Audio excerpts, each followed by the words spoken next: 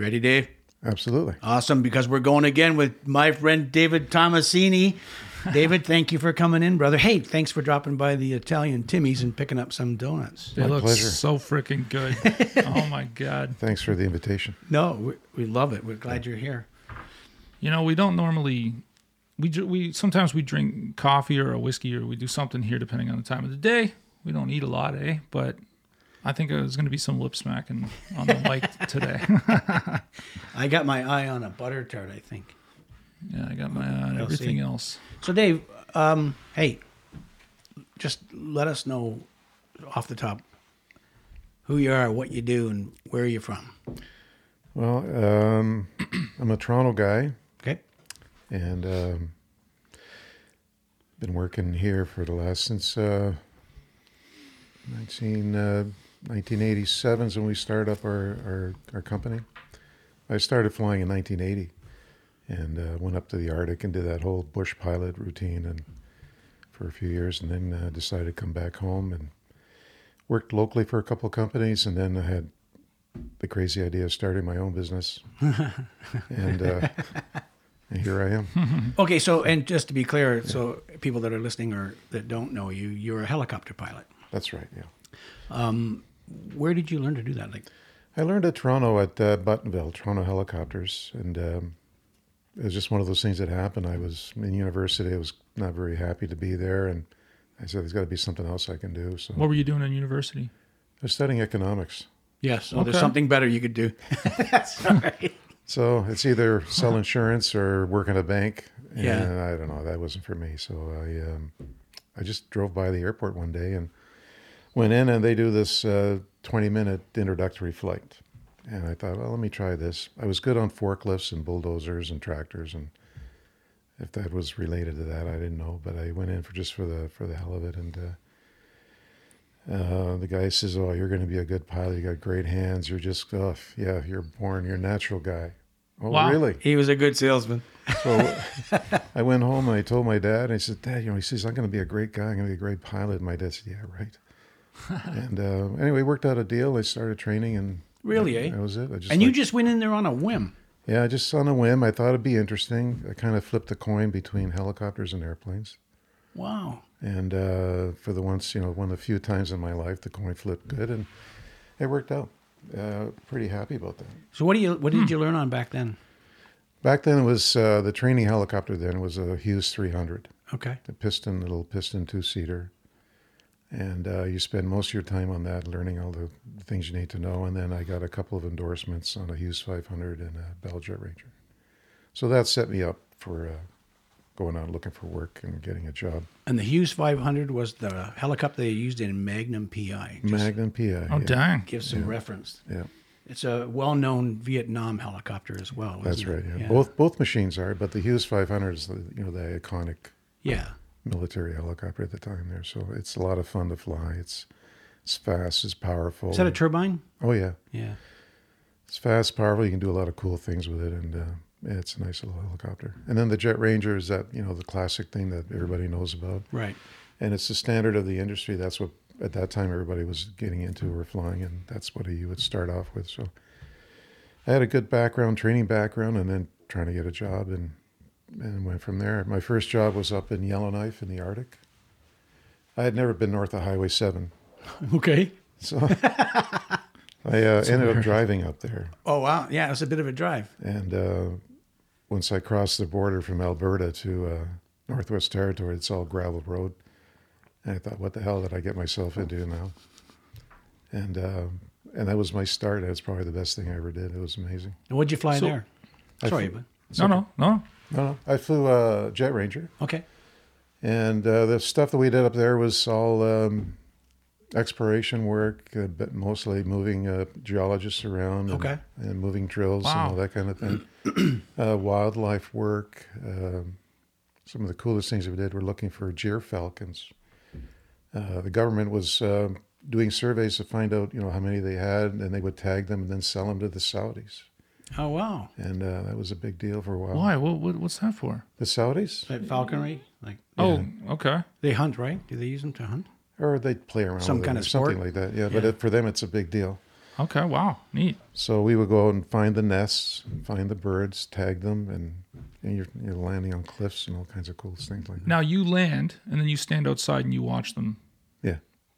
That's pretty cool. Yeah. You must have seen some amazing stuff. Up there, it's incredible. I appreciate it more now than I did when I was there. Right. And Sure. but it's completely unspoiled nature. They go up there to work or whatever, but once you get past out of town, it is just nothing but barren land. It's lakes, rivers, but just pristine nature. Yeah. You see a lot of animal life in its pure form.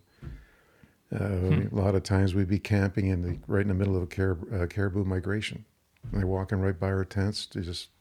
They're just kind of beelining wherever they're going. Yeah. And you go up there in the spring, you see the migrations of geese and ducks and all kinds of things. It is just phenomenal. But if you haven't been there, you can't really appreciate Yeah, I've never been there. Sure. nature in its stand. And for a guy like me coming out of Toronto, it was such an eye-opening experience that I'll treasure forever. That's And awesome. be able to Wow. work up there, yeah, it's just incredible. And how do you land a chopper on a mountain? Oh, depending where you are. I mean, there's little areas big enough that you can touch down like a flat piece of rock or something like that or whatever. But And that's it. You're just looking for something like that. yeah. Wow. Yeah. Did you ever have to hover above something and a guy has to rappel in or something like that? Well, Save a baby pterodactyl or something? No, we never really did that part. We did that kind of stuff when we started working in film work. And all Okay. that. But, Yeah, for sure. For normal stuff, no, we wouldn't do that. Okay. Yeah. and where are you stationed in Northwest Territories? I was living in Yellowknife. Yellowknife. Isn't that where Paulie just moved to? Shout out to Paul Rutledge. Do you remember Paul Rutledge? Stunt guy. Yellowknife. Horse guy. Yeah, I think so. He just moved his family up there. Wow. Well, he went to Yukon. Was it Yukon? I thought it was Yellowknife. I'm sure he'll see this and Shit, correct that's a me. good So I'll question. get- Yeah. Yeah. So I was up there for, I guess, 4 years, and then I moved back to, Wow. I got a job in Montreal, so I worked Quebec and northern Manitoba, toured around for a while. And then I decided to come home. So, like in Montreal, like what kind of touring? Like, what is it? That was just where the company was located, so we would work all over Quebec, working for, at that time, Hydro-Quebec, and then northern Quebec and some of the settlements up there doing the same kind of stuff I was doing out of Yellowknife. Oh, okay. Yeah. I had a very, very short stint working for Bell Helicopter in Calgary in my early 20s at the warehouse. Oh, yeah. And I got to meet a lot of pilots. And the one pilot, he walked with a bit of a limp.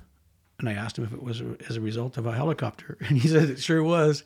He said, young, and I don't mean young in age, I mean young in experience pilots. The younger guys, less experienced, get the hardest jobs, he said. The experienced pilots don't want to do them, so they get you to do it. That makes sense. And eh? he was flying telephone poles and putting them into the sides of mountains. And he was very low and his chopper cut out and he ended up rolling down the mountain and broke his ankle. It's an interesting story. Sounds like a decent injury, all things considered. Yeah, well, he's maybe lucky to be here, to be honest. But it just reminds me when you said they put you up there to land on mountains. Yeah. We had one job. We were flying up and down the Mackenzie River Valley and servicing all the microwave towers they were using at that time for telephone and so on. And they were always situated on the peak of, they call them mountains. They're not really mountains in that area, but they're high enough. And you have to fly up there and drop these guys off and wait for them to fix the generator or whatever. But you got to learn, that the winds up there change, quite dramatically. You've got to be able to work with that and visibilities and so on. So it takes a bit of getting used to. Just part of the skill set that you develop as you're flying a helicopter. Mm-hmm. You have to be able to do things. And that's the part I really liked about it because it's always changing. My idea of an airplane job is runway to runway and okay, good enough. But helicopter guys are always doing something every day. It's just so dynamic that, you always work. You're never great. You're always getting better, learning your skills, learning stuff. And that's the challenge that's always, I found attractive. What do you think of some of these guys now? I love watching the guys that are flying for Red Bull. and they're dropping snowboarders up at the top, and then they're upside down, flying down the mountain, and this guy's doing flips and barrel rolls or something now. That's pretty wild stuff. Yeah, that's the elite group. The guys that do stuff like that. They're few and far between. They're pretty skilled and good at what they do, obviously, because they wouldn't be around if they weren't. Sure. They're pushing themselves and the aircraft to their limits, and they're not afraid to do that, which is pretty cool. Guys like us, we get really conservative. We just want to be able to get home at the end of the day, and we don't fool around anymore. Yeah, totally. Yeah. I'm with you. That's crazy. Yeah. But same guys, Red Bull, the guys that do that stuff on motorcycles. Oh yeah, of course, I'm just going to go to Zares. But still, when you're practicing something like that in the air, practicing on a motorcycle. Yeah. I don't know. Yeah, crazy. So, Dave, just so people can people that don't know helicopters can get a sense of what you're talking about, like you're actually using all four limbs to do this. Yeah. And your feet control the rear rudder? Yes, it's a coordination exercise, and especially some of the more utilitarian machines that aren't that too complicated. You're working your feet on the pedals so that they're controlling the tail rotor. We got the other hand on the collective, and maybe sometimes even on the throttle, and then you have your other hand on the cyclic, which is directional control. You move one control, you got to move the others as well. So it's a balance between everything else to make the machine perform like you want. And it's, I compare it to riding a motorcycle and driving a car. Okay. It's a balance thing. I never thought of it that way.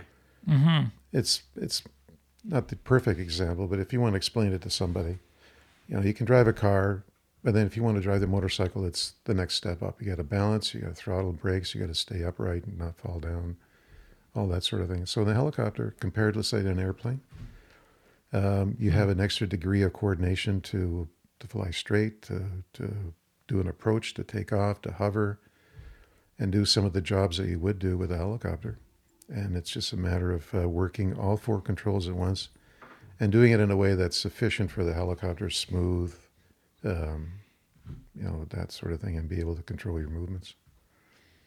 And the more time you spend, like I said, you're never great at what you do. You're always getting better. And the more time you have, the more experience you have. And the more activities you do, you have a great, you develop that level of control. Okay. Yeah. So the cyclic, you mentioned it also has the throttle? No, the collective. That's the collective. It'll be a stick on the side here. So when I pull up, it turns the blade so the helicopter will lift up vertically. But it also controls the engine power. So the more the faster you want to climb or the faster you want to travel, there's more power it's going to take. So that's coordinated on the collective. On turbine engines, the engine is automatically governed by how much you move that collective. And the cyclic is how you steer the helicopter. If you look at let's say a dinner plate, if it's straight and level, the helicopter is hovering. When you move the cyclic, that plate moves in the direction that you move your cyclic, and that's how the helicopter will move around and change direction. So if you push let's say to the right, the helicopter will turn to the right. And then the pedals basically work the tail rotor. So when you're a hover, the natural tendency of the helicopter is to spin in the opposite direction of the main rotor because of the torque of the engine that's driving the main rotor. And you're not on the ground to stop that from happening. So in the air, you need something to counteract that torque, and that's what the tail rotor does. So sitting on the ground, because there's friction, it won't turn? No. Okay. But as soon as you apply power, you're lifting off, and however you've lost that contact, it'll spin on its own. So you counteract that with the tail rotor. Jesus. And the more, let's say the heavier the helicopter is, you'll need more power to turn it. It's going to be more torque to the main rotor, so you have to adjust your pedals accordingly. So you're always, every time, like I say, you move one control, you move the other two. And at first, when you're flying, it's a thought process. You got to think about it because you're always doing this kind of stuff. Right. And then after a while, you build up some time and experience. It becomes natural. Well, it's like driving a car, like you said. Because pretty much, yeah. I imagine it sort of becomes a part of you. Yeah. When you're driving a motorcycle for the first time, you take your course, people I got to clutch, I got to shift, I got to do this, I got to look my mirror. But after years. Well, it's like when you're in a car That's and you do interesting. a parallel park, you can sort of feel the curb even though you're not touching the curb. You can kind of, you know Yeah. your car. I imagine that you kind of get a feel like that. Yeah. The only difference is the consequences when you make a mistake. I bet. Yeah. So on a motorcycle, you fall over. In a car, you dent somebody else. Is there any room for a mistake in a helicopter?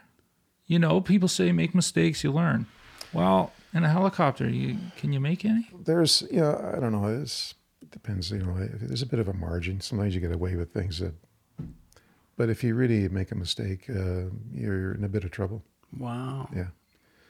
So you got to be careful. You got to always think about that kind of stuff. Look for an out, or know your limits. Know what the helicopter can perform. Know what your limits are, so you don't make mistakes. You don't get into that situation that could cause you some problems. So I'm assuming you have to get rated for each different chopper, right? Yeah. Each helicopter is different. They all fly the same. We say everything flies at 60 miles an hour, but there's different procedures. There's different techniques. There's different things. There might be different ways to different technology in the helicopters. You have to get used to that and learn it, because it'll affect exactly what you're doing flying wise. So every machine you have to be checked out, endorsed, and trained on to fly. So, and some choppers have the two rotors, right? I mean, are they working off the same controls? Yeah, I have never flown one, so I don't have experience Okay. one. But technically speaking, yeah, it's the same deal. Same deal. Yeah. So when you move your cyclic, those two blades are two. Yeah, so when you move the cyclic, the blades move in a way that disc that I was talking to you about will tilt in that direction that you want to fly. Mm-hmm. So one blade will lift more than the other, and it turns into a tilt, and the helicopter goes in that direction. When you lift up the collective, you're lifting both blades equally. So it'll essentially lift vertically, or provide enough lift to go at a certain rate of speed, or whatever speed you can get out of it by pulling it up. That's why they call it collective. It's a collective increase in the blades. Okay. Whereas a cyclic is a cyclical change of pitch in the blades. As the blades go around, they change and they move around, and that's how you make directional changes there. It's fascinating. Very So, fascinating. Can you briefly explain why a helicopter won't just drop out of the sky if the engine shuts off high enough? That's what we train for, and if all goes well, we're in good shape. Wow. The aircraft is designed to glide without engine power. Okay. Oh, it is. Yeah. Wow. Okay. That's the only way it can be certified, and so on. So what happens? The engine disconnects from the main rotor transmission, so it's not providing power. But as you start to immediately descend, and again, another comparison is the maple trees with the seeds, what they call those The things. keys? Yeah. So it'll just start coming down, but you can control the aircraft direction just like you had power, but you're just descending at a significant rate of descent. Yeah. And there's a procedure to extend the glide if you need to reach a flat area so you can land, or decrease the area. There's ways of doing that, and then you try to get yourself, so you do an approach to a spot that you've selected that's it's adequate. You do a flare to stop the forward speed, Okay. and you bring it down close to the ground. And at the last 10, 15 feet, you pull up on the collective to cushion the touchdown. And it works great in training, and you only hope that you can do that when you're actually on the job, In the middle of some shit. because you'll always experience an engine failure when you're least expected, when you're least prepared, when you least wanted to. Now, I can only assume that you have to be at a certain height for this to work properly. Yeah, I mean, we do it from the hover. At what height, though? We'll practice at 10 feet off. Oh, with the wow. hover. Okay. Yeah. We'll do that on takeoff. We'll have a simulated engine failure on takeoff, and we've got to be able to put the machine on the ground. And then in cruise flight, that'll happen. And you got to be able to pick your spot and maneuver the aircraft so you can get there either straight ahead, or you do a 180 or you do a 360, whatever it takes to get to that spot that you can first of all, survive or be able to save the aircraft from any damage. I'm flabbergasted. Yeah, Holy shit. I had no idea. Yeah. I honestly thought that maybe in a plane there was like that gliding situation, and that a helicopter just simply becomes a plastic kid's toy. Yeah, the airplane, it's got a glide factor as well, but you need an extensive runway to do it. You can't maneuver it as True enough. easy as we can. Okay. And some manufacturers have gone to installing a parachute On the helicopter. on the airplane, not on the helicopter. Oh, really? Oh, Yeah. So there's an airplane out there that's got an emergency chute. If you have an engine failure, that chute will pop up, and that'll cushion your landing. You can pretty much put it down anywhere, if you're lucky. Fascinating. whoa. Yeah. It's like an airbag. That is fascinating. Yeah. Wow. Well, it sounds like a drag car or something. Just keeping it, from hitting the wall at the end. That's crazy, man. Has this ever happened to you? Yeah. Like, not just in training, but in real life? Yeah. Once? More than once. Wow. Anything wild? Like, is it a pucker factor? Like, all of a sudden there's no noise? You know, it happens so quickly when it does happen. You pucker after. I suppose that's true. During the event, you're just holy Working. shit, here we go. And it's happened a few times. And it's not something I'd like to talk. I don't like crazy talking about it because it's, Yeah, sure. It's one of those things. But, it's the reality of what we do. Sooner or later, somebody's going to have a failure. Yeah. And you just hope that, you've been trained well enough that you can remember what you have to do and that you react accordingly. Because, the rate of descent, usually in an engine failure, is 2,000 feet per minute. We're usually flying 2,000 feet per minute. We're usually flying at 1,000 feet off the ground, so we have 30 seconds to do the right thing. Man, you got to be clear-headed. Oh, You can't be daydreaming. no. Holy mackerel. The way I do it, I don't know what other guys do, but in my case, as soon as I get in the helicopter, I put my helicopter face on. It's just everything. I don't think about anything else. I'm just thinking about what I'm doing in the aircraft. I don't play music or anything like that. It's just Are there guys doing that? Playing some tunes? And they're rocking and rolling. yeah. Really? Good for them, but I like to hear what's going on.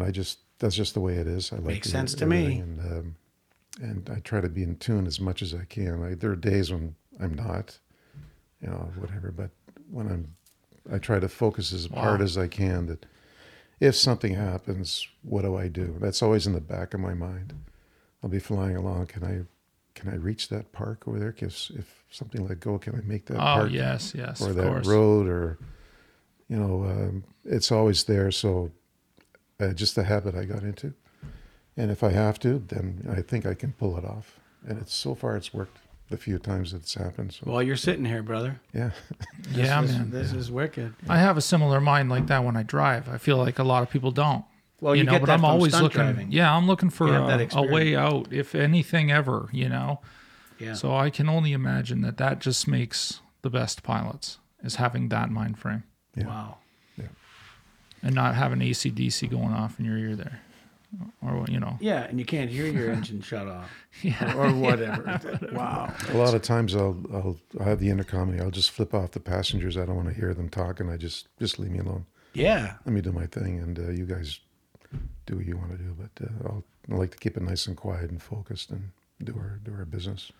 Well, speaking of passengers, you've had some pretty big names on your pretty big film and television names on your choppers.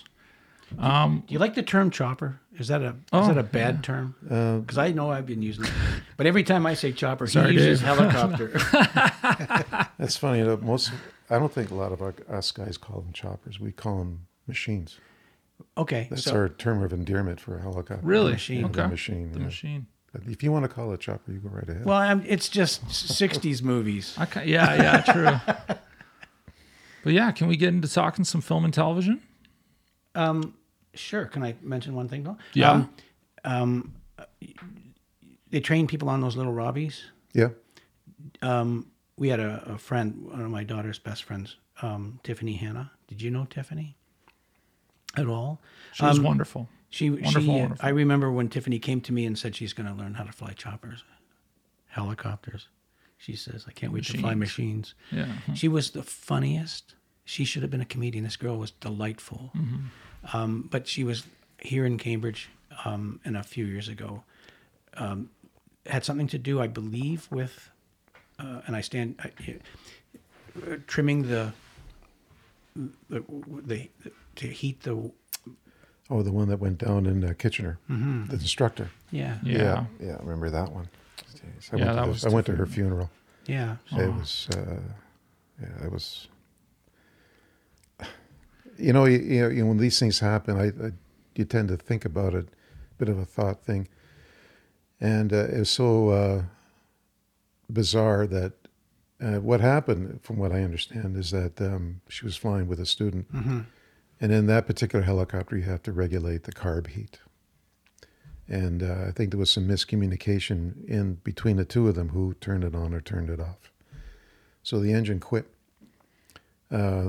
They were just taken off, and it quit, and they landed in the water. There's a retaining pond.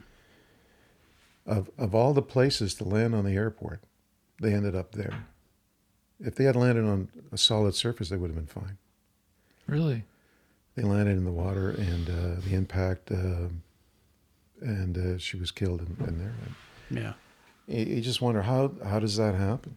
Yeah. You know, how something like that. If, like I said, if she had landed on hard surface, it would have been just fine. They just would have had an engine failure, put her down, and that would have been the end of it. But ending up in that particular spot, that location, changed everything. And Oh my God. so it was very, very sad. She was an amazing lady and really nice. Everybody liked her, and good pilot. Yeah. No, she was awesome. Yeah. Yeah. I just wanted to bring that up with this. I wanted to see if you had the same information I had with the carburetor deal. Wow. And again, you wonder, why do we still have that? You know, that's old technology. You don't need to. Really? Yeah. It's called carb icing. Yeah. Depending on the conditions and all that, you'll get some icing inside the carb, and it restricts the engine power, or it'll shut it right off depending how bad it is. And you control that heat to warm that so it doesn't happen. But it's a manual thing. You got to remember to do it. It's not automatic. Or with fuel injected engines, I don't think you need that anymore. That's not a problem. But that's still a thing. And Like the machines you fly, notice I used the word machines. yeah, good. Yeah. They don't have that. No, I mean the turbines don't have that. That's not an issue. But Okay. And you don't know why they would continue using such technology? no, I don't really. It's not my expertise, so I can't really. I have an opinion, but you know, sometimes changes are slow happening in aviation because they're kind of set in stone, or people like the way that is, or liability issues or whatever. So they don't make changes very quickly, Right. and so it takes a while. But Yeah. Wow. It's interesting that they put an inexperienced person on. Well, not inexperienced, but anyway, with that technology. Well, it's not. It was. I thought about Tiffany, and I Yeah. didn't know whether to mention her or not, but I kind of appreciate this bit of an explanation as to what went Yeah, on. me too. Okay, Yeah. talk about the movies. Thanks, Dave. Hey, the last time you and I worked together, and I, say worked together, I don't think I saw you. Yeah, I've worked with you a million times. We just haven't shaken hands yet. Was on the Escape, the BMW movie, yeah, directed by Neil Blomkamp. Did you have a fun experience? yeah, I did. It was fun. It was interesting, and I was really keen to be on that job. I'm a big fan of that BMW commercial thing that they did. Yeah, me too. Yeah, the several different episodes. When they first came out, I sent a note to be. You could get the DVD from BMW, so I applied. I sent a request, and I got this DVD. Oh, cool. And Cool. I was in Detroit at the Detroit Auto Show the year they came out with that, Okay. and that's where the first time I saw that. I went walking around. I went to the BMW display. They had a huge wall monitor, and they were playing this on a loop.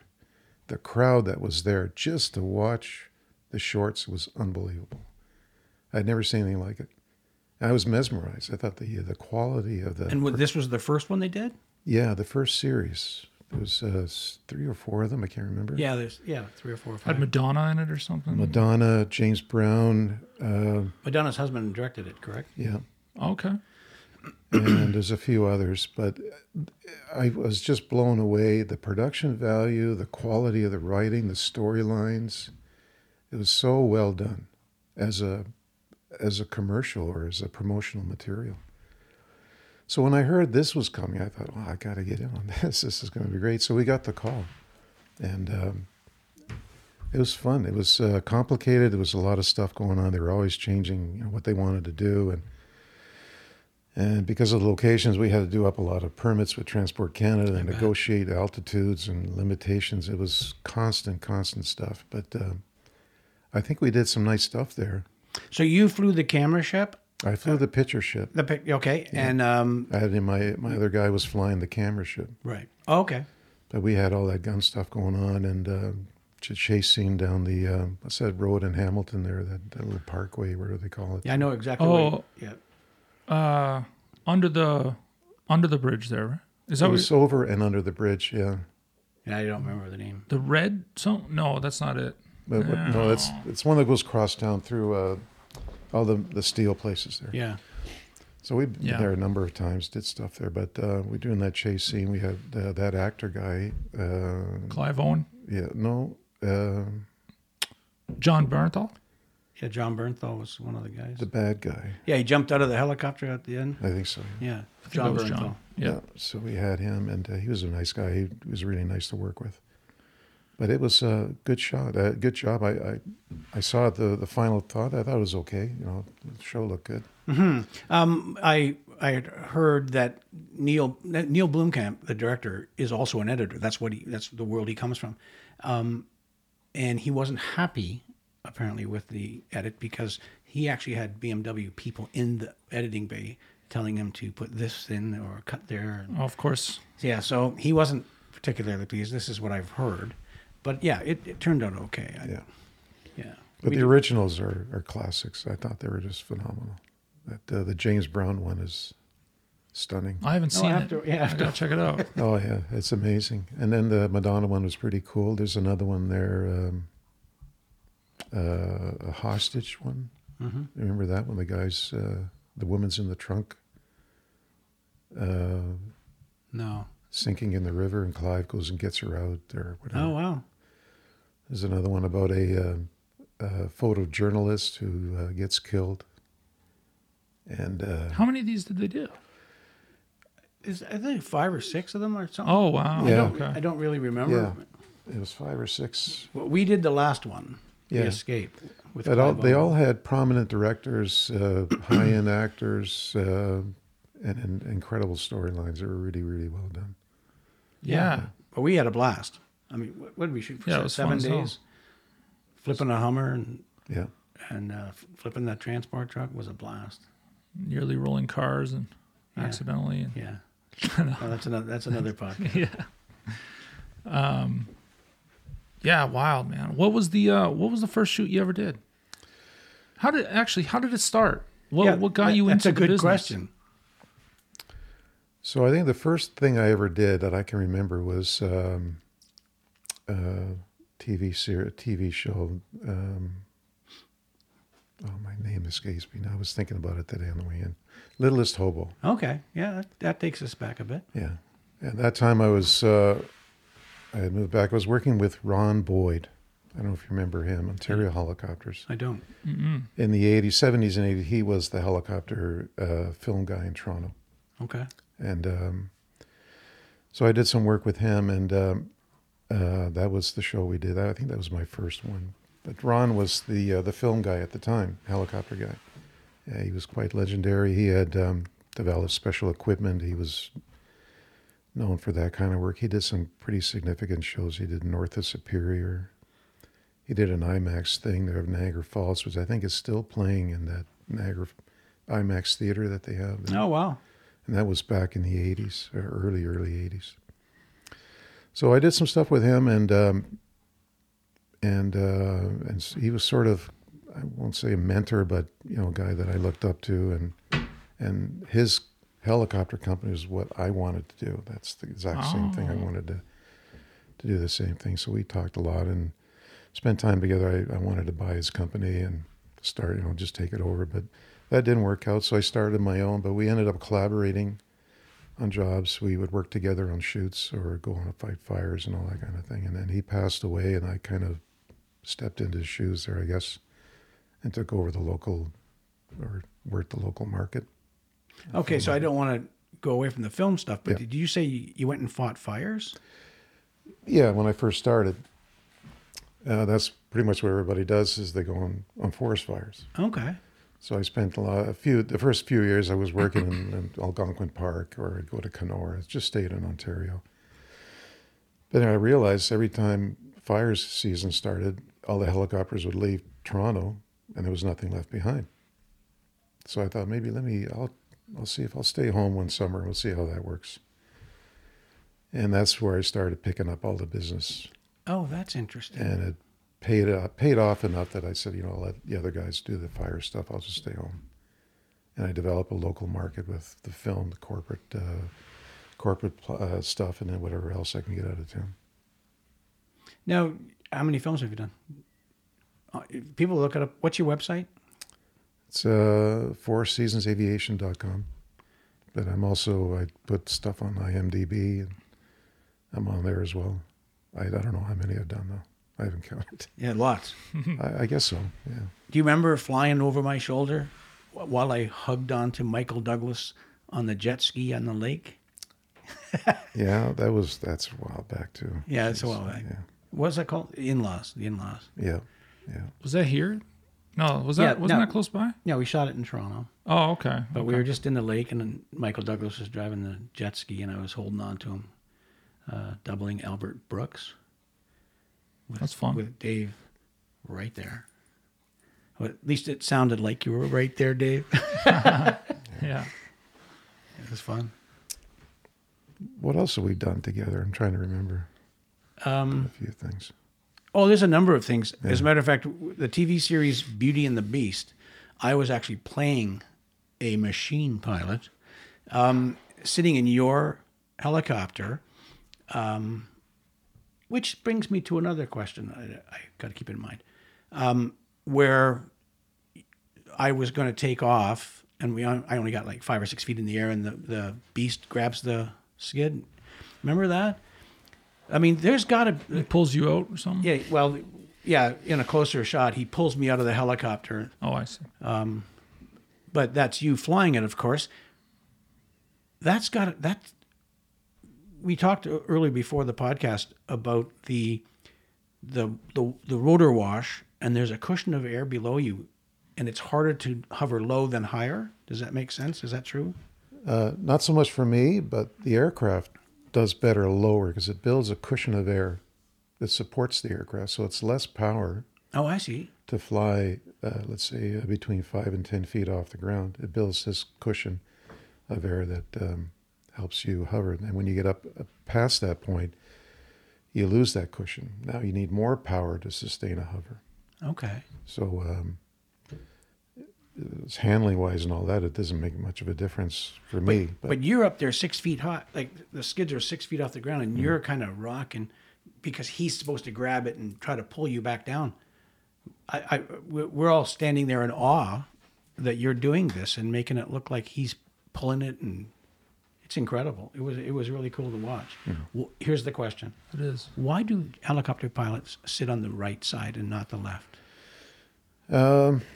That's just the way the aircraft have been designed. There's a couple of exceptions, like the Hughes 500, for instance. You fly on the left, you don't fly on the right.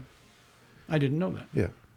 But everything else pretty much is on the right side. It's just the way the controls are situated. It's just a traditional thing. A lot of smaller airplane pilots also sit on the right, do they not? They're mainly on the left. Oh, they are? Yeah. Oh, okay. When Andrew drives his car, he sits on the right. Yeah. He reaches over. I don't know why I do it, but gotta. Oh, okay. So that's all. I've just never, were they designed in Britain? Yeah. Interesting. That's Now, the roadways are different in the sky. You don't have to stay on the left. So what did you Or on the right. You did Wow. Blues Brothers 2000, the movie. Yep. I was driving one of those cop cars racing up the street. Were you following us there? I don't know if we did. I know we went in, we did one shot. We were in and out, I think, within minutes. I remember that was kind of stands out.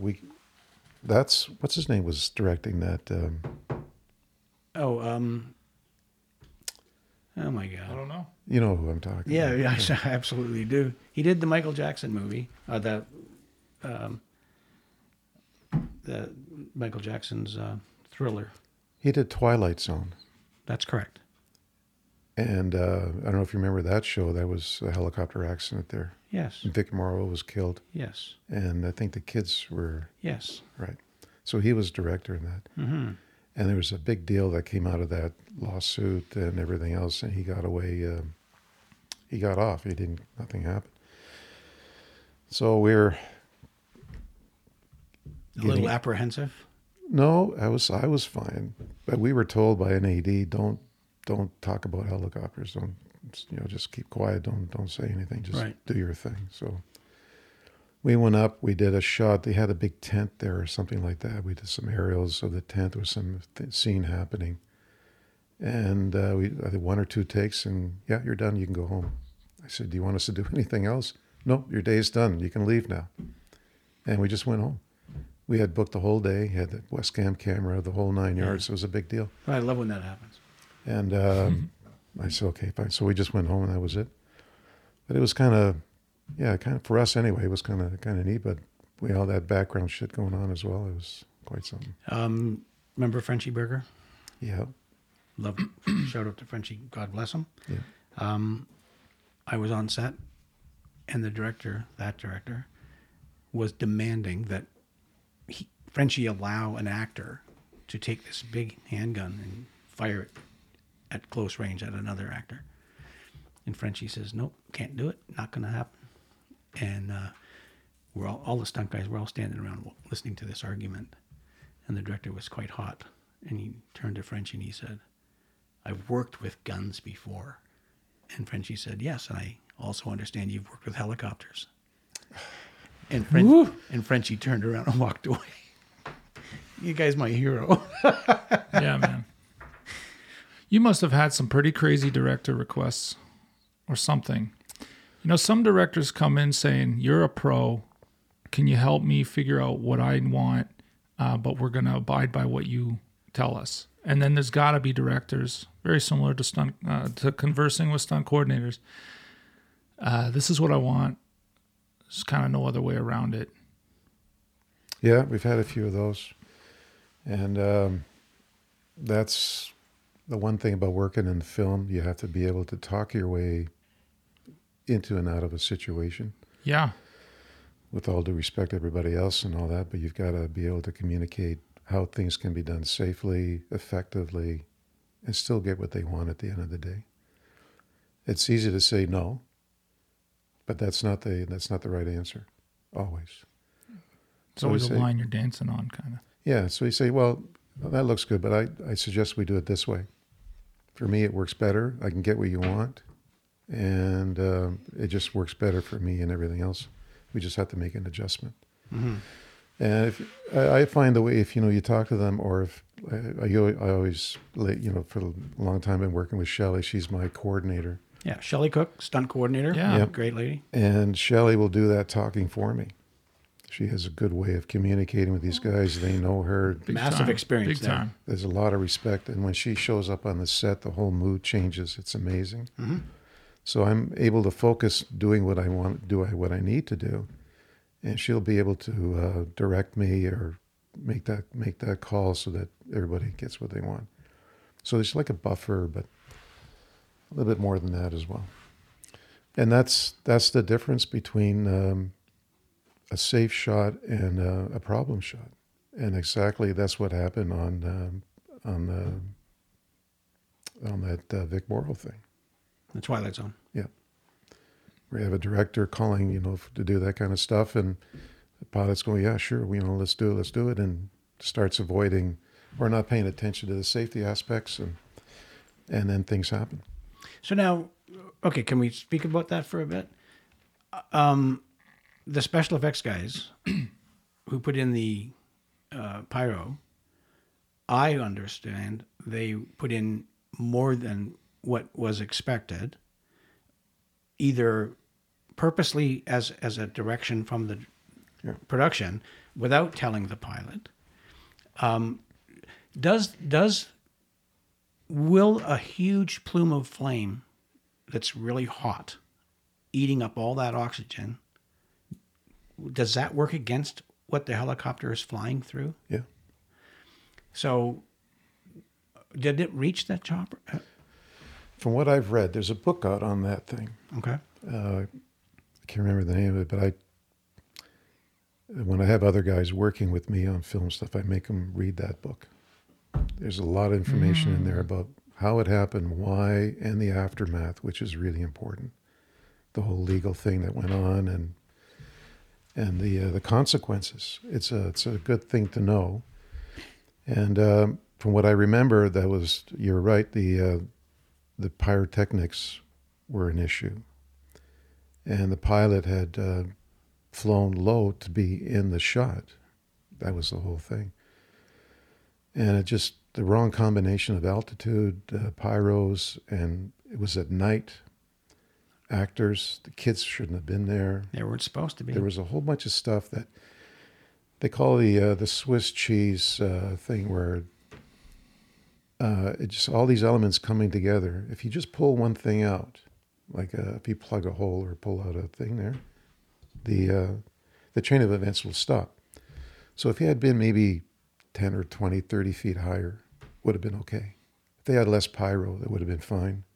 If those kids weren't there, that would have been great. If it was a daytime shot, it would have been nice too. So we put all that combination together, and you have apparently the pilot, he wasn't very experienced in the film world and eager to be part of that community of pilots, being maybe a little bit too ambitious, going over his limits of what he can do, what he can't do. Then things happen. Didn't have the balls to say no, maybe. I won't say balls. You're eager. You're excited. You want to be part of that. So you want to do the thing, like anybody else. But it's the consequences that make the difference here. Yeah. And unfortunately, that's what happened. That's one of those things. Yeah. Okay. Man. Dave and I were talking before the podcast started about a friend of ours. Can we talk about that? Sure. Speaking of consequences. Yep. Wow. Okay. Anton Tycote. Yeah, that was amazing. Oh, amazing. I find it hard to put the right words in place for this thing, because it's quite something. Mm-hmm. And not just for me, but everybody that knew him. He covered a lot of things there. So I worked occasionally with Ty on some of the jobs. I got to know him a little bit, and then we became friends. And he would invite me down to the Indian to play pool. Okay. So we'd go down there and kind of do what guys do, and a couple of beers, a couple of cigars, and just talk about stuff. And it was a good thing. We go down once a month maybe, and all that sort of thing. But he had developed that relationship, and he was getting close to retiring from the paramedic thing. So I said, why don't you consider coming and working with me? You can fly, and we can coordinate, and we can do this movie stuff, we seem to work well together and do really well in the film world. So we were working on that. And I also found out he was born the day before I was. Oh, wow. Yeah, we're both the same age, one day apart. Wow, that's cool. So there was something there. So the day I was working Toronto, we had a job. I was down at the docks at our helipad down there, and he was flying home from Uxbridge. I said, well, why don't you pop in and hang out for a bit while we're doing this stuff here, and then whatever.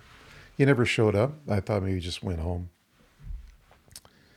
And then I got back home around midnight, and I get this message that Ty was in an accident. And then the next day I found out what happened. And it really shook me out, because, I lost a friend, but I also lost somebody I was going to be working with and all that. So, And the way it happened was just one of those things, again, like you ask, why does this stuff happen? It's almost like some kind of modern take on the Greek tragedy. It's inexplicable. But the events of that day were pretty serious. There it was something else. Yeah, it shook a community. Yeah. Like it's devastating. And for people that are listening, Anton Tycote was an incredible stunt coordinator, an incredible stuntman, and full-fledged paramedic, as you say, on the verge of retiring. He was looking at those big airplanes that with the bellies opened up. Him and his buddy. Was you? No, somebody else. Yeah, we talked extensively about his dream of doing that. Just a week before, another stunt guy, his horse slipped out from underneath him and he hit his head on the ground pretty hard. And he had, in that 1 week, I believe, 2 brain surgeries. He's fine now. So at about 8 o'clock in the morning, my wife's office phone rang. And then she told me it was for me. Jody Tansley was on the phone, and I'm wondering, why is Jody calling me? And my mind went to Rick, who fell off his horse. Well, his horse fell. And then she told me about Ty. Devastating. Yeah, I remember that day. Yeah. And I was young, but that was a crazy day. So, do you know what happened? So, the best of my knowledge, trying to remember, he was flying back and he had an R-22. Mm-hmm. And as he was flying back, some guy in a Cessna took off from his private grass strip and flew up and hit Ty from behind. Never saw him, apparently. Ty never saw it either. He was going one way. This guy was coming up behind him. He was on his takeoff? Or he was mid-flight? Yeah, he just had taken off from Oh, his wow. airplane. Okay. So he was climbing up. Ah. So he didn't have good didn't have a good angle to see Ty or something like that. So he hit him from behind, and Ty ended up crashing. And he landed in a field. He was okay. But that's just part of this. The rest of the story, from what I remember, that guy should never been flying. This is my understanding. Everything he did that day was illegal. His airplane wasn't airworthy. He didn't have a medical. I don't think he even had insurance. That's my understanding. He wasn't wearing a headset. Jesus. And then that happens. And it's one of these things, like I said before, when you think about it, you start thinking stuff like that. You wonder, if it was just a few seconds of difference, or if it had a 1 degree different in flight path, Yeah. he'd still be here. Nobody would know the better. It'd be fine. And that guy would still be flying illegally, and nobody would have said anything. But the fact that those two guys got together, you have the real good guy, the accomplished guy, the living his life, and you have the other guy who really doesn't care, doesn't have a conscience, doesn't really give a shit about what I'm doing. I'm just going to fly, and I don't care about that illegally. And the two of them combined, and that happens. That just drives you nuts. Are we aware of what happened to that fella? So he was fined, I think, about $3,000 or $3,500 from Transport Canada for some violation of a few regulations, and that's it. Really? Yeah. So had that happened on the road, The man would be in prison. Well, there might be vehicular homicide. Yeah. Because you're doing everything illegal leading up to it, but nothing when you're flying. We had encouraged the family, his brother, to press charges or something, because this is not uncommon what this guy did. If you're not based at an airport, nobody's going to care what you really do. You can do whatever you want. Oh, that's interesting. Because he's on his own property and does his own thing, there's nobody going to go out there and inspect his airplane or show me your license or anything like that. They just don't. Oh. They won't do that. They may do that if you're at an airport. They may walk around and say, show me some paperwork or let me see whatever. But there's rules in the air, are there not? Oh yeah, but I mean, you have to enforce those rules. Yeah, it can't exactly be pulled over. I guess, yeah. Yeah. I suppose that's true.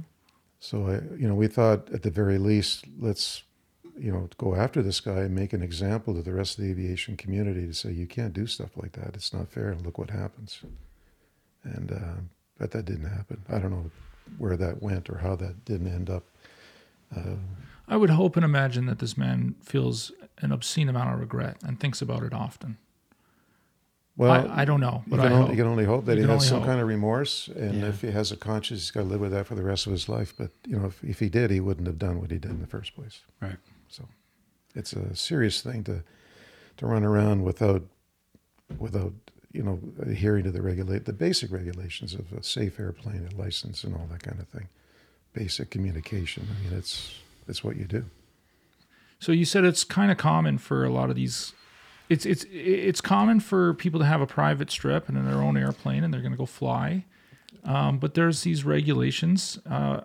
When you say common, I mean, well, maybe I'll take that back. It's not so much common. Most pilots are pretty good. Yeah. And then you get the individuals who really don't care.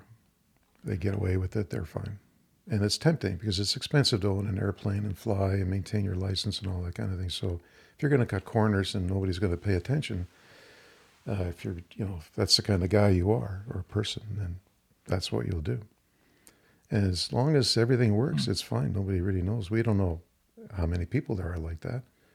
But as long as it's fine, nothing happens, it's okay. That's fascinating. I never thought of it before. But when it does happen, it's, like I said, consequences in aviation are serious. It's not, once you're 10 feet off the ground, things happen.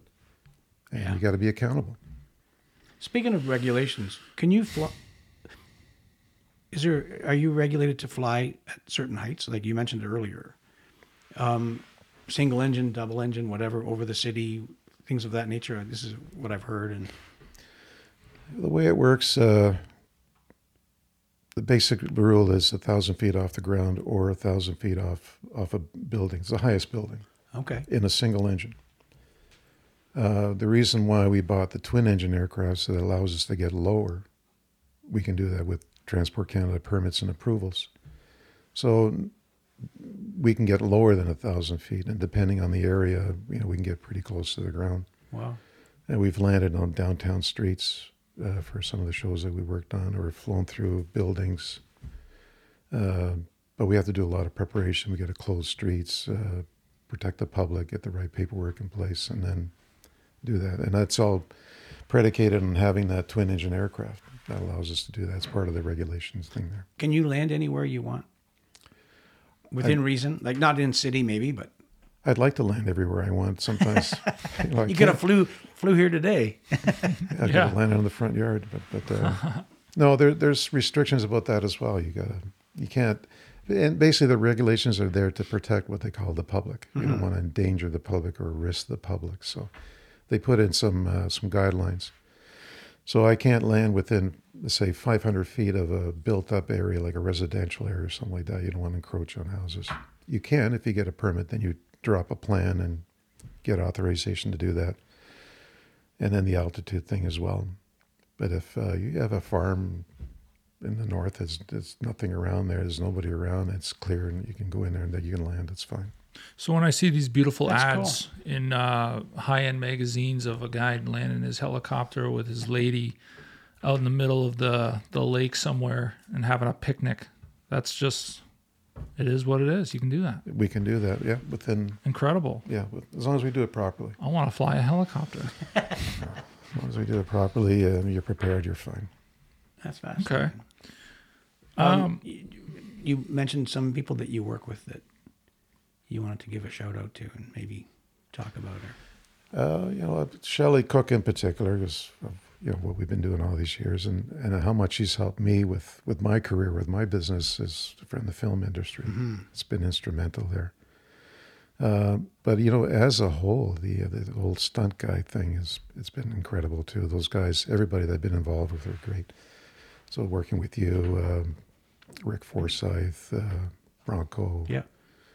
All these guys have been very supportive of what I do, and And when we get into certain scenarios, they've been so professional in how they handle themselves, how they prepare, the safety aspect, the rehearsal side. So then when we do our gag or whatever we need to do, it's done well and done properly. And some of them have been quite significant. There, we did Resident Evil, where we came out of the helicopters about 50 feet off and land on top of the TD Tower. Remember that? Were you there? That's for that? cool. No, I wasn't there. So that was with Steve Lechescu. He was running that show, and so we're hovering on top of the TD Tower at night, and we have a scene where the guy jumps out of the helicopter onto a pile of boxes. There's a good story here. We got time for stuff like that? Yeah, man, go. We got time, man. So I can't remember who fell out of the machine, but we do this gag where I remember it was at night, and it was a tough night because the winds were blowing, and we're hovering on top of the TD Tower in between buildings. I got another aircraft filming this and ground stuff. We got the zombie guys running around, and Steve lines me up with a laser, points a laser at the belly of the ship, and when we're in position, he says, "Go." And my guy's on the skid, hanging with one arm on the belt, ready to drop off. Steve's doing his thing, and all of a sudden, the director or second The AD. AD says, "Stop, abort." Steve freaks out because my guy's just ready to leap, right? And I yell at the guy, "It's abort, get back in the ship," and I just pull away and to reset again. So there's a big commotion on the ground, and Steve is just, you know how Steve is, right? I do. Yeah. So he clears that up. We get back in position, and this guy free falls into the boxes, and the clip is wonderful. It's just absolutely perfect. Wow, cool. Yeah, stunning. How high is the fall? I don't remember the actual footage. Just say for argument, let's say 50 feet. Okay. It was a good height, and there's some good action there, and it's for real. It's not CGI. It's not fake. There's no wires or nothing. Remember when we used to Love make it. movies and there was no wires and there was no CGI? Yeah. It's a real deal. And we've done a few things like that. And speaking of that, I mean, some of the shows that gave me things that I don't know, inspiration, but, stuff that I take from, there's a couple in particular. There's Apocalypse Now. Mm-hmm. The helicopter scenes were Beautiful. beautiful, but they were real. They weren't, there was nothing fancy going on. They're actually choreographed and coordinated. Mm-hmm. Wonderful stuff. And I watch it over and over again, specifically that section, that one scene where they're all coming and doing their thing. And With the music blaring.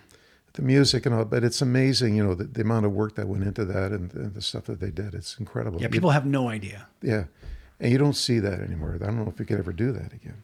The days like that are gone. Those are gone. But that's a huge thing. Look at all the helicopters they had, and those are big Hueys. They had everything there. They had They had everything. all the gunships. There's another show before that with David Jansen. It'll Come to Me. David Jansen D. Remember him? He was... Yeah, I know the actor exactly. He did one movie. It was a helicopter show. And he was flying a news helicopter around Los Angeles, and there was a bank robbery. So he sees the robbery on the ground. They drive away. They get to an airport, and they get in their helicopter. And the rest of the movie is a helicopter chase scene through the mountains and everything Oh, cool. else.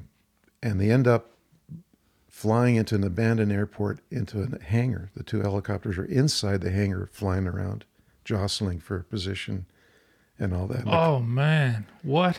Yeah, and it's the real thing. And then the climax is they try to get out through the door, and they crash. And do they do the crash? I can't remember. It's Oh, we got to find that. Birds got- of Prey? Birds of Prey. Thank you, D. That was D. It's an awesome show. It was done in the 70s and was one of the first real helicopter action shows. And the aerial cinematography that was done by helicopter was one of the first times that they actually used that kind of stuff.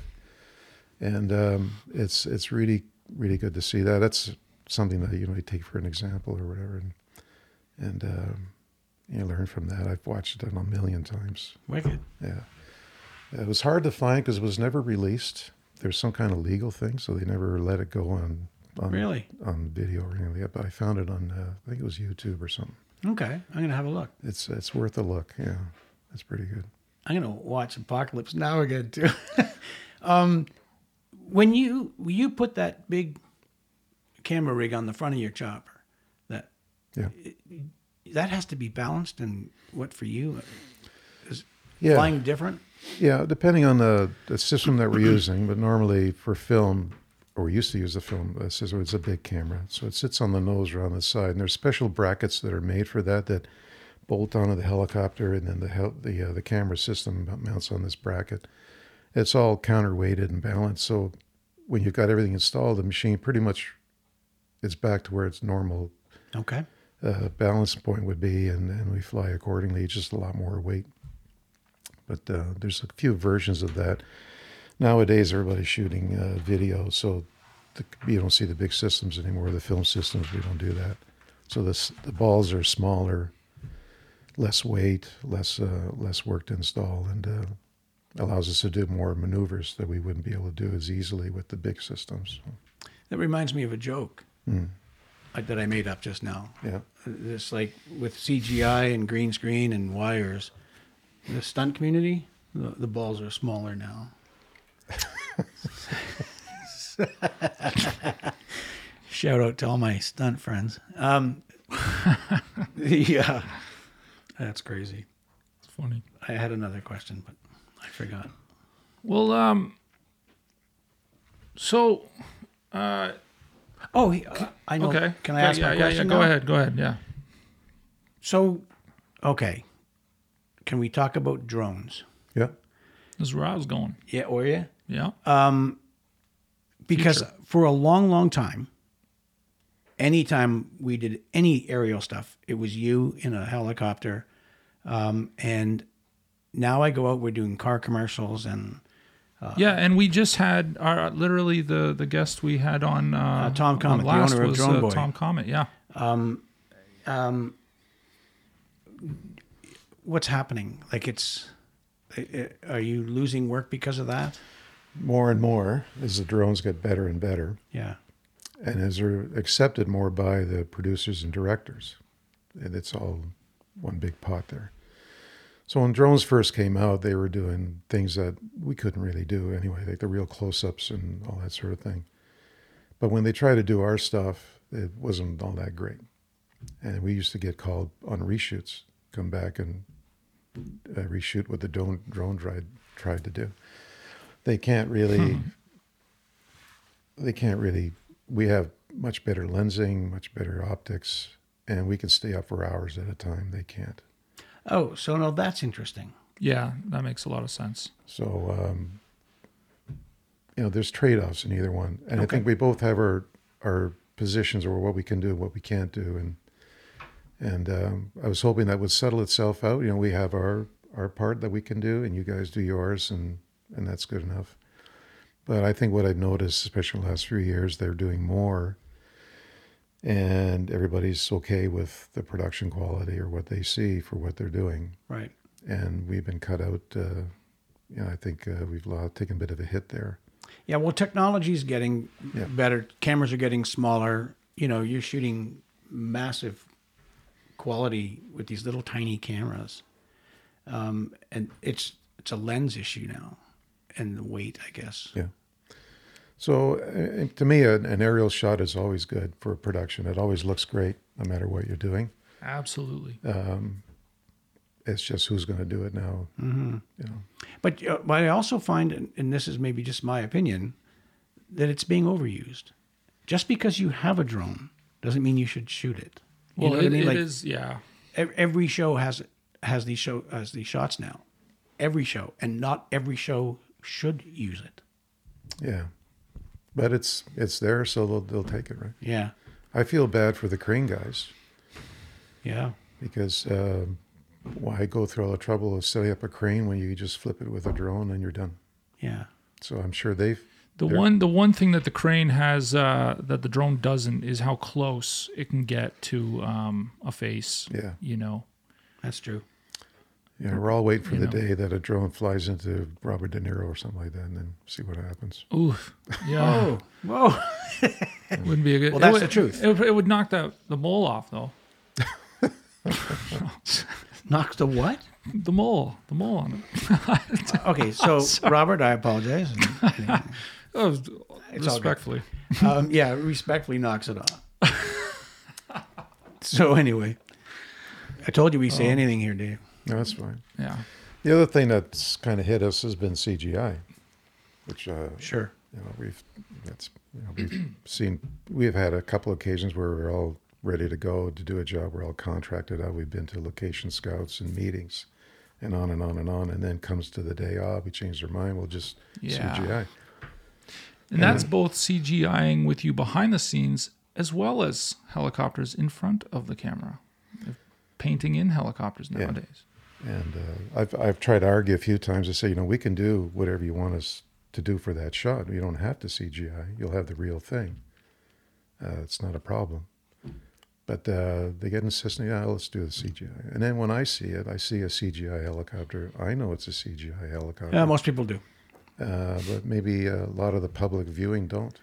And they're okay with it.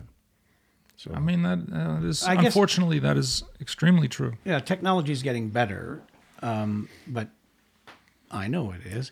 As a matter of fact, directly behind you, there's a picture of my wife with Jeannie Becker that we did the City TV, and you shot that. They come up to the airport, and you landed. I guess they got in, and you landed, and she and Terry David Mulligan got out of the helicopter, and then clipped onto a rope, and then for the live, they shot this previously, and then for the live show, Rhonda and I slid down as them into the crowd, but it was anyway. But the reason I mentioned that is because at the beginning of that shot, they have a CGI helicopter landing on City TV downtown. yeah. I hate to say this, Dave, but I didn't know that. I didn't know it was CGI. No, just kidding. Just kidding. Yeah, man. I mean, those drones, they get some, like we shot with the drones inside the hearse. The Hearn. Or the hearse. And you just can't fit a helicopter in there. We tried. Seriously? Yeah. For real. Yeah. We Man, got what? asked to put a helicopter inside that building. And we just said, no, we can't do it. I mean, there's pillars every, Oh my God. Well, the pillars and all that, but the dust. Oh. Oh, would have- okay. The dust alone would have killed us. That was pretty nasty stuff in there. What the hell did they want you to do? Oh, I don't know. It was a feature film. I can't remember what it was. It was years ago. But we flew around that Hearn area. We did some stuff. And then, they asked me, can you fly inside the building? I said, well, I'd like to, but I'm not going to worry about that. There was a machine on Man from Toronto, and the director. I got the idea. Like I was doing some likely B-roll driving stuff, with a couple other stunters, and we were all over Ontario this whole day. But what you said earlier, the helicopter's up in the air the whole day. We didn't have to land it, adjust anything, wait for a battery, whatever the case might be. But I got the idea that the director just loved being in a helicopter. There was he didn't want to do anything else. He really wanted to be in that helicopter. We've had those. It's fun. I mean, those big budgets must still want guys like you. No, yeah. Yeah. Yeah. I'm just thinking, we did a show with Renee Harlan. Okay. The one where they burnt down the hotel there in Muskoka. Remember that? Yes. What's the name of that show? Oh, it's gonna I come. don't to know. me. Anyway, Yeah, we'll get it. we'll get it. So we have a scene where we're flying downtown Toronto, down Bay Street, below the buildings, chasing a vehicle. And he insisted he had to be in the aircraft. He didn't have to be there. He wanted to be there. In cases like that, the less the better. I just want whoever just needs to be there. So me, my camera operator, we can do a microwave relay of the video, the images and all that. No, he was in there. He had to be there. It was pretty exciting, but that's one of those kind of things. I mean, that is so cool. The long It kiss. is cool. You must have been. Was it? The long kiss goodnight. Yeah. Yeah. That's the one. Okay. I mean, you must. Every single time you're working with somebody, you this is what you do every day. But every single time, those people must get pretty excited to be on your machine. Maybe not so much machine, but I think there's always that extra level when the helicopter's on the job. No matter what we're doing, if it's aerials or picture vehicle or stunts, it just takes it to another level. Mm-hmm. Yeah. And I can understand that, and I kind of feel that when I get there, that we're there to do what we have to do. It's not just a regular deal. But I kind of agree with Andrew in that it's not every day that director Right. gets to climb in beside you or in the back seat and fly around with you. So Or any that actor, excitement or a level, day player, stunt Yeah, guy, absolutely. or yeah. or maybe once in a while you have a hair girl going up there. I mean, I don't know. If it's anybody, it'll be a craft service person. Of course. Yeah, Can't forget the donuts. Hey, speaking of that, I'm going to have that butter tart. Jump in there. Dive in. Hey, Dee, do you want anything? I will come bring it to you if you'd like something. No, I'm fine, thanks. All right. Thanks for bringing these again, Dave. This is incredible. It is. This stuff looks awesome. What do I want? We're taking a pause for an Italian Timmy's. I love that. Thanks, Dave. So Sorry about any of the lip where do we smack. go from here, Dave? Like what's happening with your company? You're have you any features in? So far, it's been pretty quiet. We did an Amazon thing there last week, some kind of like a reality show thing there. Seems kind of slow for us right now. Maybe things will pick up this summer. The writer's strike, unfortunately, that might hurt us again. The Directors Guild might go on strike. Actors are talking about going on strike. So There's a lot of Man, and I can't help it. What have you done there? my my God. my donut is That thing looks good, though. Wow. looks amazing. Now I'm afraid of this thing falling apart like that. Don't draw attention to my sloppiness. No, It's delicious. yeah. Yeah, COVID was a bit of a hit on everybody at first. Now there's all these strikes, and I can't help but feel that the strike gives the execs a little time to get comfortable with using technology. It's kind of weird. It seems like a catch-22. Yeah, the AI stuff. yeah, and if they don't have a requirement for product, as they call it, they're willing to sit back and wait. Right? Yeah. That's the thing. Yeah. Yeah, we're all doing that slow right now. Yeah. There's a couple of shows that have all their scripts so that they're not writers' strike dependent. But if that's the right way to say it, I'm going to put this down. Oh, you're butchering that thing, Randy. Oh, that's a good way to use my name. That's good. Thing looks amazing, but you lost It top is, to but center. Yeah, I know. Don't have the camera on me right now. It's funny. We also do stuff like sports. We do the Grey Cups every year. Oh, I never thought of that. We go up and do the aerials for broadcast, and we've done that all over Canada. Every time they go somewhere, we're always there for that. We used to do a lot of hockey stuff during the playoffs, Oh, wow. downtown aerials, and that's all us. And so we kind of mix it up that way too. Do all you guys know each other? All the news choppers and all the... Pretty much, Yeah? yeah. It's a small stuff. Even the film guys, the film pilots. And up here in this part of the world, it was myself working Ontario. There was another guy working more or less in Quebec. And in the western part, the guy was Jim Filipponi, who had pretty much was the western guy. Did a lot of work out of Vancouver. He's pretty busy out there. He's Okay. retired now, but we all had our sort of kind of territory. We all knew each other. We talked to each other, maybe spell off some business, you know. If there's a show Oh, yeah, going in sure. Vancouver, I would recommend Jim to do the job. And I do exactly the same thing with some stunt guys. so I don't step on somebody else's toes there and let them deal with it. And he'll do the referral this end, and we have that camaraderie there. Oh, that's cool. And the Americans, you know, they've got a pretty closed group of guys. And they, you know, that's what they do, and they're pretty good at that kind of thing. And so if you want to do aerials, there's guys who are specific to LA, and there's guys that are specific in New York, like Al Cirillo and Jim Richards. You know, they're the go-to guys, and they're very specialized in their things there. Cool. And do you guys get to communicate while you're up in the air? Hey, Jim, I just saw you. Yeah, you know, I know guys that are flying around. I'll just say, "Hey, how's it going?" They'll do the same with us, but it's That's very cool. short because we don't want to get into it. But Yeah. it's a closed group of guys. Well, sometimes you Fascinating. see coppers, you know, parked in a parking lot like this, next to each other, hanging out. Do you guys ever just fly right next to each other? Or hover facing the opposite directions. Yeah, wave. Not unintentionally. We'll do that purposely. That's hilarious. Yeah, that sounds cool. Yeah.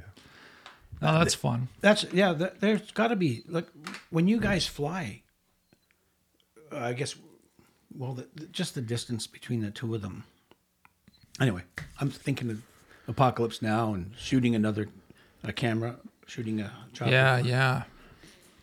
We've done a bit of that. We did that last week. We're doing air-to-air with another helicopter flying around the city and all that. And interesting bit of coordination that goes on with that, and talking to pilots, you know, who's going to do what and how we're going to work this thing here. And there's a comfort factor of how close you can get with the guy you're flying with, I can imagine. and making sure that he's going to do exactly what he will do, or when you tell him to, whatever. And You did that on Mayor of Kingstown as well, right? Above the prison? that's right. We did the air-to-air with. I was on the camera ship. We had our jet ranger there. He got shot or something like that. Yeah, they were shooting at him. Yeah, so we did that little gag over top of the prison. We were supposed to do more stuff on that. They wanted to bring in two small Hughes 500s. Yeah. With We the- were all really excited for With this. the cannons on the side, the machine guns. So I was wrangling those two aircraft and starting to mount up. We had to get the guns and the approvals and everything else. So it got a little expensive. I think they kind of backed off. But I gave them an alternative to use our ship. We did a gag on Bulletproof Monk. We had a Gatling gun set up on the side of the aircraft, firing blanks. And we strafed the roof of that building on Cherry Street. on Bathurst and Front.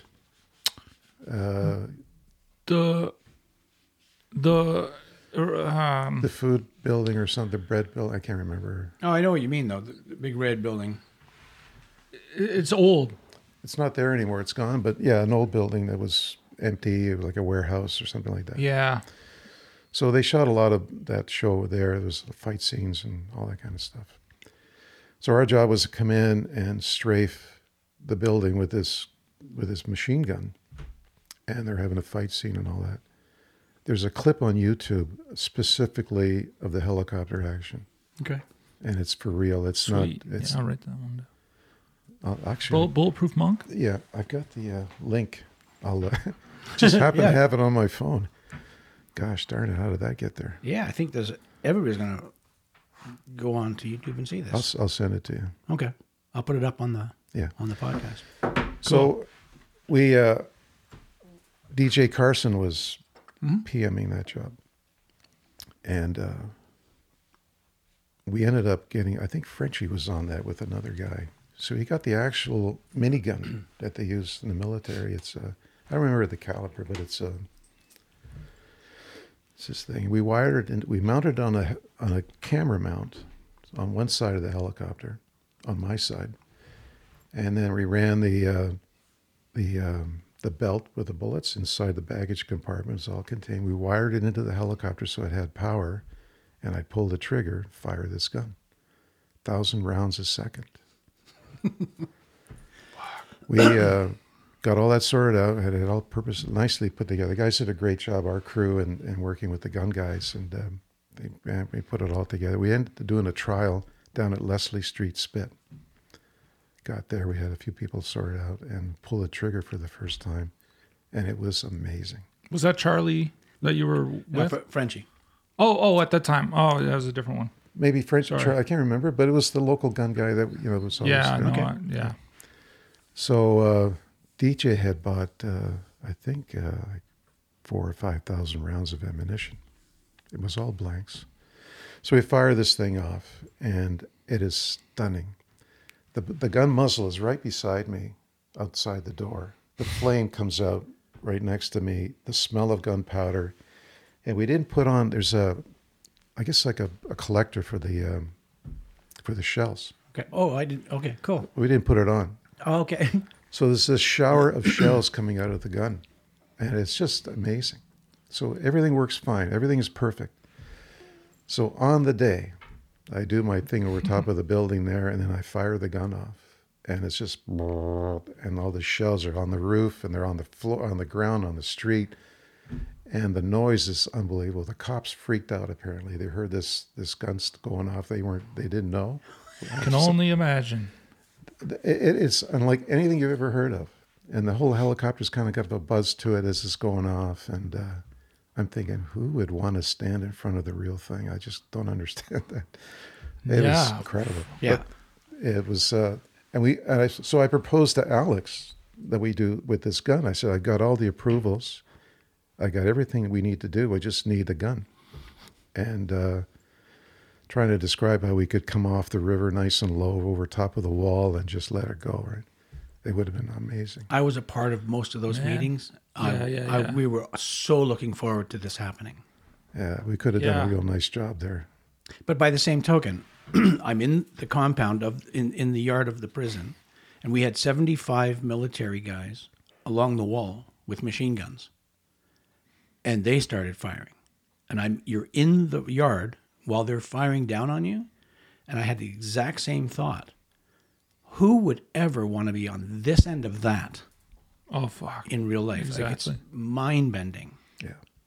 Yeah, I remember Charlie Taylor talking about the amount of money they wanted to spend on the ammunition for these choppers. Yeah, and he said somewhere like 300 grand or Like, it's just insane. Something just silly, give or take $1 or $2.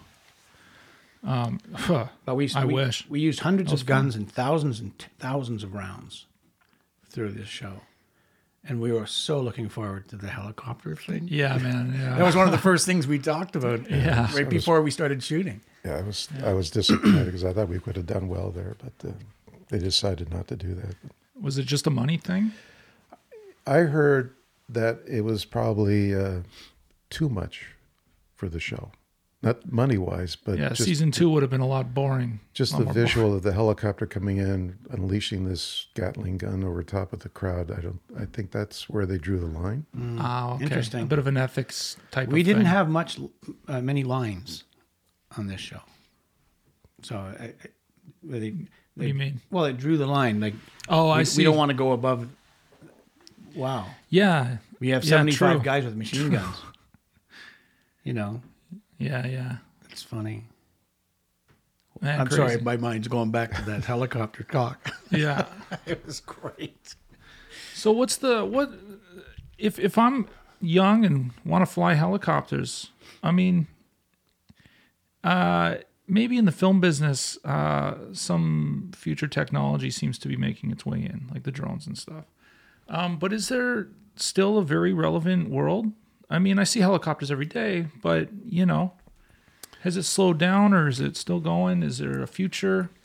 There'll always be a requirement for a helicopter in a variety of things. And that's what's interesting about the helicopter world. There's a lot of applications you can get involved in, depending on your ambition, your skill, how hard you work. Mm-hmm. That's the only restrictions you have is your own personal personal thing. There's corporate work, there's film work, there's fire work. You can work offshore. You can do all kinds of stuff, depending how you want to apply yourself. Yeah, a friend of mine is a nurse that does the northern territories, and gets dropped off on mountainsides and all that kind of stuff. Yeah. So I guess that kind of thing obviously is going to be available for a very long time. And a lot of it is not always that intricate. It's usually what we call meat and potatoes work. You're doing a scheduled air ambulance job. You're working so many days on and off, and same thing over and over again. Offshore work where you're flying guys to the rig back and forth, and that's it. But it's all helicopter stuff. It's all skill level, and again, what you want to do. In my case, I try to be have as much variety as I could stand. Be able to do all kinds of stuff, not be an expert at anything. Which you've done. You've had that. No real expertise, but be able to, if I have to lift an air conditioner on top of a building, I can do that. I can do a film shoot. I can fly a guy with suits, do his cottage. That's what I would like. I would, Yeah.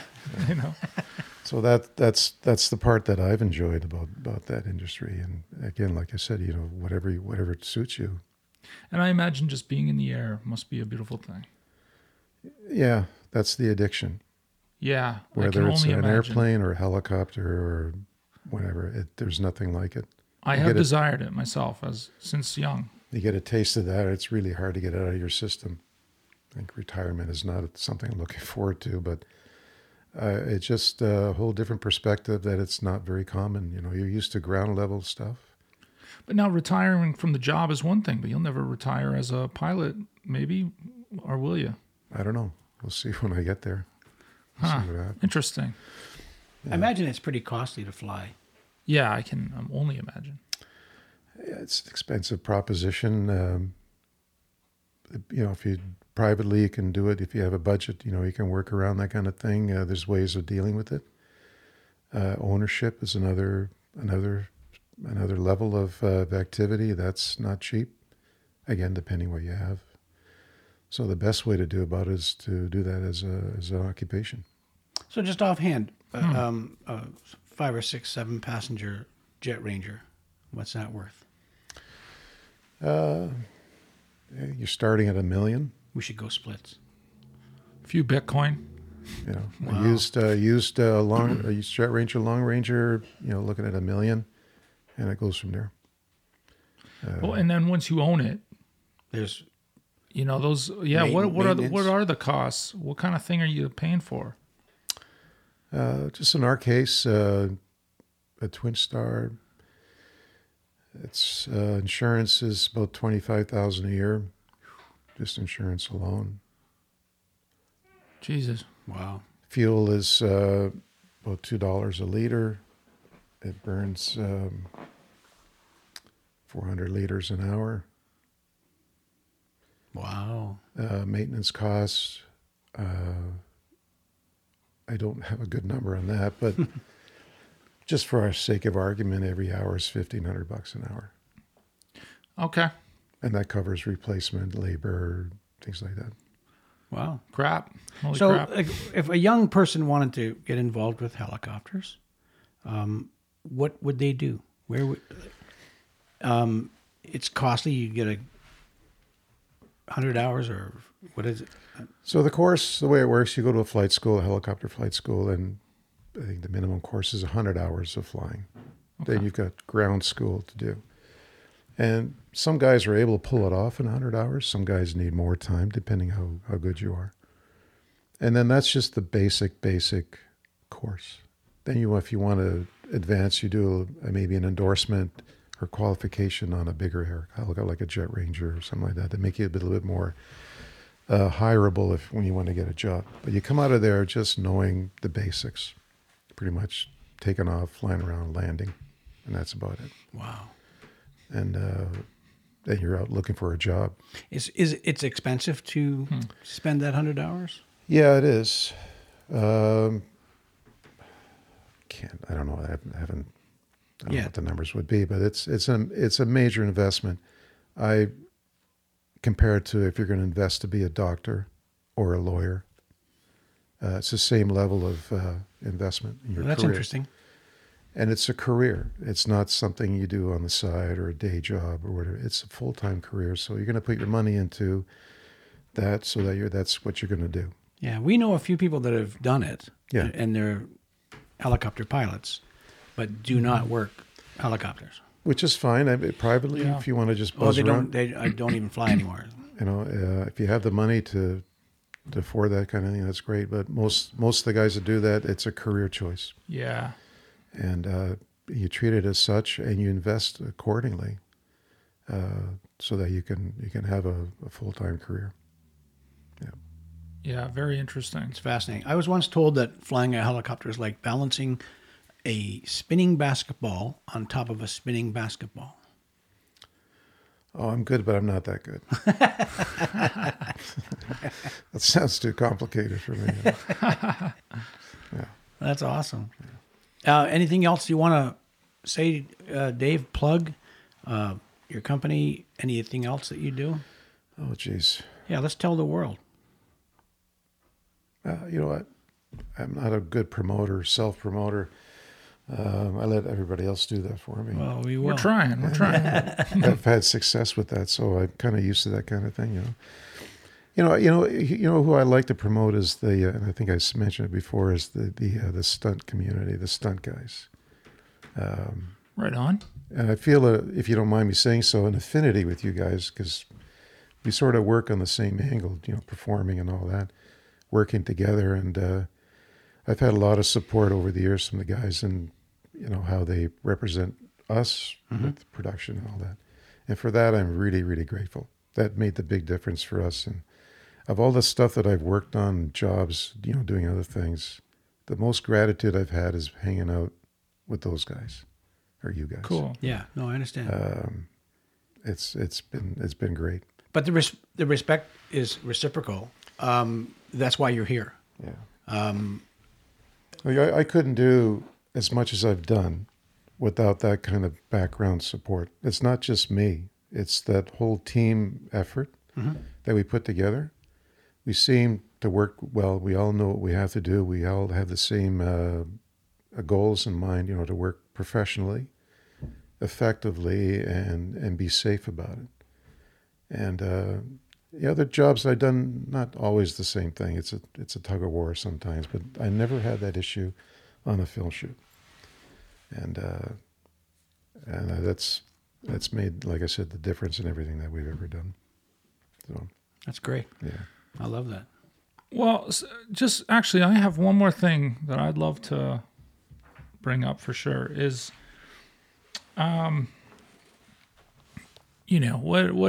whatever anyone's opinion is, doesn't matter.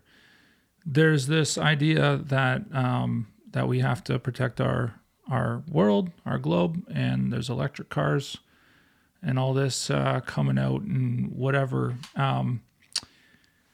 Is aviation in any way a part of that group? Oh, let's talk about religion. Let's go. Oh, no. Or Let's politics. go, baby. Are there going to be electric helicopters? Realistically, I don't think so. I will never get on one. It seems a little crazy. Not to the level that we have, that we perform with or achieve. I don't think so. Okay. I mean, it's a great way to promote technology or develop technology. Well, would it ever be as effective as at what we're at? I just personally, I can't see it with what I know about that stuff. I can't see that happening. But I suppose there's somebody in a university that knows a little more than we do, I guess. Oh yeah, I mean, there's all kinds of stuff about that. But I mean, some of the things that we do, I just don't see that happening. Yeah, there'll always be a requirement for jet fuel and turbine engines and all the stuff that goes along with that. Pretty sure. Yeah. I mean, unless they're able to travel us that fast and over big oceans and all that stuff from down on the ground without. I mean, I don't know. Yeah. Like I said, I just don't see that happening. I can't see it. Even fixed wing, an electric airplane. The amount of power that's required to fly, it's I can't see that happening with the technology that we have now. Be able to do that electrically. I just don't see that. You could buzz around maybe for a few minutes, but no. Well, that's what they have. They have ads. I've seen ads for these little hover bikes. Like these personal drones that you can sit in, and they tell you they can fly for 10 minutes or 20 minutes. Yeah. They have a mile. I mean, that tech will get better at some point, but I mean, I remember having my first cell phone. Yeah. Which is literally just over 20 years ago. It's been barely 2 decades, and we already have. I can call Dave while he's in his chopper on it. Look at his face. I don't know. Yeah. Somebody out there can speak, I guess, to this kind of thing brilliantly, but it does sound like it's so far away. If at all, yeah. Maybe nuclear If at power all. might work better, but I don't know about flying around with a nuclear reactor in the back of. Of your helicopter. Yeah, it sounds a little freaky. You can go faster. Who knows how they'll harness that? Well, Dave, while you're hanging out in front of all these signatures, you interested in signing our table? Sure, We would love that. Yeah. And as you can see, if you feel so inclined, you can draw a little picture. Yeah, and you don't have to be in this area. Everyone navigates there, I suppose, but you can be wherever you want. Let me see what I can do here. No pressure. Yeah. And again, for anyone listening, rather as opposed to watching on YouTube, you're about to hear a marker scratch on the table. Yeah. I think the one thing I wanted before I walk away today is express some gratitude to my family for supporting what I've been doing all these years. Absolutely. My wife, my daughters, my parents, they've put up with a lot of stuff that I've been through and all that, and I want to make sure they understand that I owe a lot to them. That's kept us going all these years. So. Absolutely. Nicely done. Yeah. How many daughters do you have? I have two daughters. They're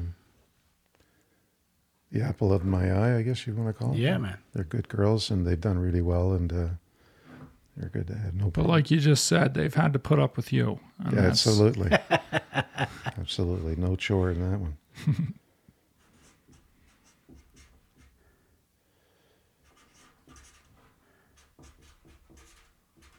What we got? That's the only way Andrew flies. Flying high, baby.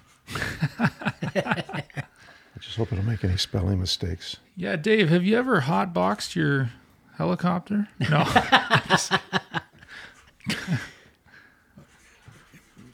Put on some AC/DC and Yeah.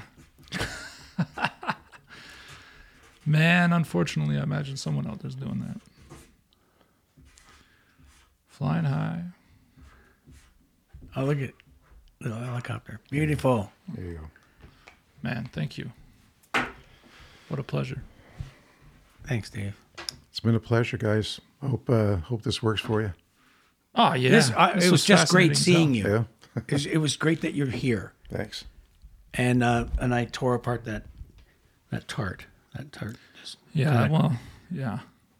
yeah. That tart tore I apart you. butchered it. Anyway, thanks, Dave. Thanks, guys. Yeah, thank you very Appreciate it. much. Appreciate it. It was Thank you. awesome, man. Thank you. Okay, cut it, D.